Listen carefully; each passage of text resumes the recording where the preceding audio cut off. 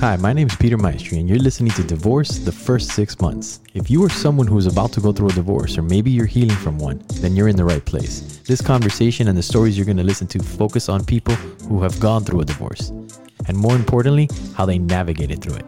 Having said that, let's get right into it. Given today's unfortunate situation where many people get divorced, I know many friends that have been divorced, reach out to friends and say, hey, how's your workout okay? And here's, again, attorneys too. Some attorneys are very good at dealing with people that have been divorced, married for maybe 1 or 2 years, not too many assets. It's a quick in and out, boom, boom, boom, you're done. Mm-hmm. But then you get someone like me that's been married 42 years, that's accumulated assets and, IRAs, and, now you're talking some very serious money. Get someone that knows what they're talking about, that, or at least can understand when you explain something to them. And that's where the interview process comes, with an attorney. A lot of attorneys will talk to you and say, hey, this is what's going to happen. This is what to expect. Am I going to be dealing with you, or I'm going to be dealing with your associate? That's another thing. I did not know I was dealing with his associate. I never saw him after that first meeting until I met him in mediation to get my money back. That's when he showed up. And of course, I got my money back. Nice. A success story. Yeah. And the second thing lawyer, you asked me was what? How do you, what did you ask me? What did you do? Like, what were some of the things that you did? Because you work out, you're a very physical person, you're a musician, but what did you use? Yeah, that's a very good question. And you're right. I have two ways of blown off steam. Let's put it that way. Fortunately, one I do on a daily basis, and I've been doing this since I was 12 years old. I'm 72, so I've been doing it for 60 years, working out. I have worked out nonstop for 60 years, including last night and again tonight. I work out every day. I have not missed a day. Since August of 1973. I've been working out because August of 73, I had the flu, a real bad flu. I was out for a week, but I have not been sick. I get little sniffles here and there. I have worked out every single day since August of 1973, even if it's like a 15-minute workout. I've had to do that during ex parte hearings. 8:30, I had to be in court, right? Yeah. Which means I had to wake up 7 o'clock. So a real quick workout, 15 minutes, half an hour, 35 minutes, boom, I'm done, but I worked out. Yeah. It helped me here. This is where it helps me. 15, 20 minutes, it's just like a maintenance thing, but it helps my mind. And a couple of hundred push-ups, some sit-ups, some weights, 20 minutes, 25, 30 minutes. I have different types of workouts. 2-hour workout is my regular workout. An hour and a half, an hour on the road workout. I worked out on the road. I worked out in planes, around the world, in different hotels, but I've always worked out. That's the way I blow off steam. And I tell people this, and I have another one that I'll tell you about. I tell people this, if I did not work out, it would be drugs and alcohol. I do not, I drink a beer or drink a wine. I do not. I have an addictive personality. I'm addicted to working out. I really am. I'm addicted to work. At 72, I put in like a 56-hour work week, even till now. So I'm addicted to work. I'm addicted to working out. Probably had a contributing factor to my divorce too, after the ex decided to retire. But that if I did, so I never drink on my own. I have beer in my fridge, but I will never drink alone. I drink socially with friends. I will never drink on my own. Addicted too. But that's the way I blow off steam. So I don't drink. I don't get a beer and say, hey, this is the way I relax. I relax by working out. After I work up and fatigued, I relax. The second thing, and this is a big, big thing, music. I'm a musician. Until COVID hit, I was in two rock and roll bands. I like to say us. I am still in two rock and roll bands. I'm a multi-instrumentalist, so I play many instruments, several instruments, and several instruments. Play two rock and roll bands. That is another way I blow off steam. That's my creativity coming in. I mean, literally, I'm here in my study. I have worked in my study, and I have my music studio in the back. And the band comes in, I'll drop everything and go in there and switch left brain to right brain. Boom, just like that in a heartbeat. I pick up my electric violin or my tenor sax or my harp or congas, and man, now I have gone from a tax accountant to a musician. And fortunately, I have the ability to be able to do that. Those are the two things that helped me also go through this process. The music, because when I'm on stage or when I'm performing, or I'm practicing, or I'm playing with the band, nothing else matters. It's all of a sudden I'm in a zone that's completely different. When I'm working out, I'm lifting a heavy weight and I'm really concentrating. I'm not thinking about work right now. I'm not thinking about divorce. I'm not thinking about this. I'm working on my body, trying to look good for myself, trying to be good, trying to be healthy, because I know that eventually in the long run, that's going to help me. So those are the two things that I used and still do to blow off steam. How important is it to tell people that they need an outlet? Oh, extremely important.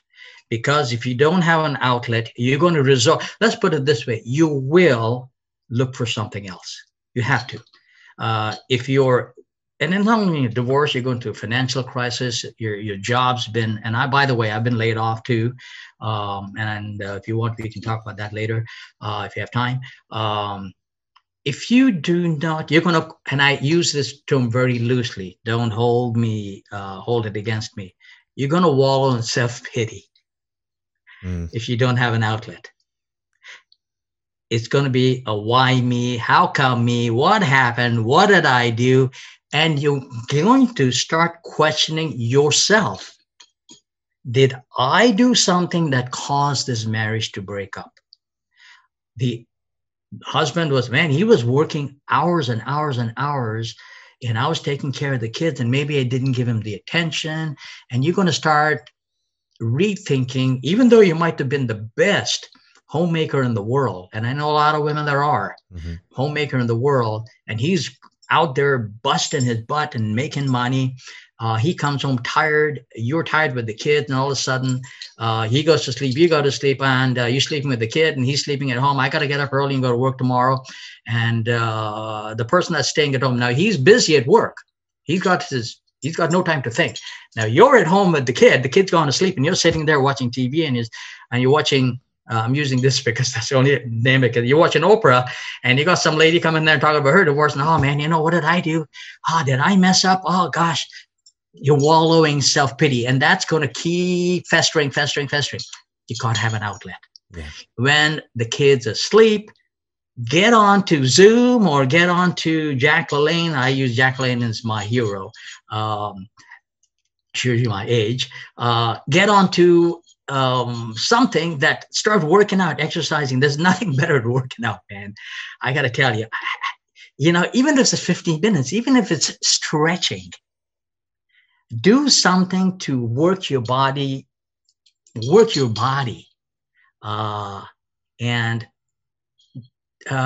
if you work your mind too. Crossword puzzles. Don't watch TV all the time. Yeah, I have TV, white noise in the background, but I'm doing taxes, right? I'm working my mind. Work your mind, mind, body, spirit. Those are the three things that I use. I use my mind for my taxes, my body for my work, and my spirit is my music. I mean, I've done that all my life. I picked that up from my mom, who at 90 still works out every day, still does crossword puzzles every day, and still sights to read 4-part harmony on the piano. My mom at 90. That is brilliant. Mind, body, spirit. I picked that up from my mom. Mind, body, spirit. And that I've worked Sometimes there's more mind, less body, and less spirit. Sometimes more spirit, but you have those like an egg. You got the shell, you got the egg, you got the yolk. Mm-hmm. Okay. It's one egg, but it's got three parts to it. One person that has three parts to him or her. And so I work those on an ongoing basis. Again, not necessarily in the same order or the same amount, but it's there. And literally at any given time, it's always there. David, we're getting close to the end of this conversation. So I definitely want to ask you, if you had to do it all over again, would you? Oh boy, if I had to do it all over again, I would do it for my kids. I got the greatest kids, Yes, if I had to do it over again, I would do it for the kids. I have a hard time, and this is my negative. As I've gotten older, I had a hard time with the L word. I L you, I want to marry you, initially the love word, I use that a lot. Again, when you meet your girl and, or the guy, whoever it might be that you're in love with, use the L word. As I've gotten older, I don't know if it's my bad or not. It was a hard thing as I got older to use that word. It just did not come out as easy as possible as I thought it would. Again, oh man, I love that. That's different. Yeah. As opposed to, so would I do it over again? Possibly if I felt the way I did then, I wouldn't. Today, I would not. I don't think I would. I think at 72, I'm fairly set in my ways. I might have a significant other, but marriage is out of the question for me. I do not think precedent would be too much going on, because I married someone, let's say she'd have assets, I'd have assets, we'd have to do a prenup, and right up top, prenup puts a damper on things, and yours is yours and mine is mine, because you are preparing for the worst. Yeah. It's really what you're doing. That's all a prenup's about. Prenup, right? And so at this age, I don't think I would want to do that. If I was a billionaire, maybe I would want to do that. But given where we're at in an average life, where I'm at right now as an average person, I probably would not do it today. If I was 23, I got married at 24. If I was 24 and I felt the way I did, yeah, I'd do it over again. But given what I know, I think I would, certain changes I would make. Let me see. What changes would I make? I think, we had a great life until the kids got older and she retired. It was a great life, so, there was nothing wrong. We got homes. We did really, really good. Yeah, short answer is, if I felt the way I did, then I would do it over again. Yeah. And especially for the kids, great kids, great grandkids. Geez, 3 grandkids. How can I not want that? Right. Yeah. But trying to predict what would happen 40 years down the line, it's kind of hard when you're 24. You don't think of 65 when you're 24, but I think the key here is be on top of what's going on in life, any major changes. I meant to, she had a pretty steady job. I went through major changes. I was working as an accountant, and then I got laid off. I went to real estate, 30 years, real estate's up and down, had to get into something stable. Death and taxes, right? Mortician, tax accountant. So I picked tax accountant. Right? I never looked back. I've always had a gig. Yeah. And from then on out. And so, yeah, if I had to do it over again, I would do it over again. Changes, possibly. Yes, changes. Start being more aware of changes in your life. If you want to hold on to the marriage, okay, she is going to retire. Well, what do we need to do? Have a talk. We didn't do that. We didn't do it to prepare. It was like, I'm going to retire. And I said, okay, you're going to retire. So this is what I got to do. Maybe sit down and talk. Okay, if you retire, this is what we're going to do. Cut back on this, move that, did not happen. It just retired and things moved on. And maybe that had caused part of the problem. Maybe. Preparation. So divorce, blessing or a curse? Could be both, a blessing and a curse. blessing if it is a bad marriage, Mm-hmm. if it's a brutal marriage, if it's if it's affecting the kids, if the marriage is affecting the kids. A lot of times keeping the marriage together helps the kids, but in some cases it destroys the kids. So really, and I learned this when I went to court. It was one judge, but every case that he dealt with that involved kids come first. Always. Absolutely no question. Mm-hmm. If you have kids, then you got to do what's best for the kids.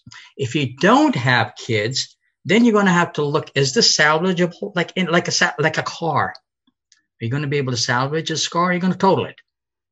If you're going to be able to salvage it, yeah, maybe you can work it and you can run the salvage car until it completely dies, right? But then if you total it, it's like, geez, this ain't going to work. No matter what you put into it, it's not going to work. So divorce can be a blessing because then it takes you out of a bad situation. It could be a curse sometimes with the kids. If you have kids, it destroys kids, man. It can. I've seen this happen. I'm going to spend the weekend with dad or you. No, dad can't make it. He's going out of town. So he's spending, he's going to take me to the zoo.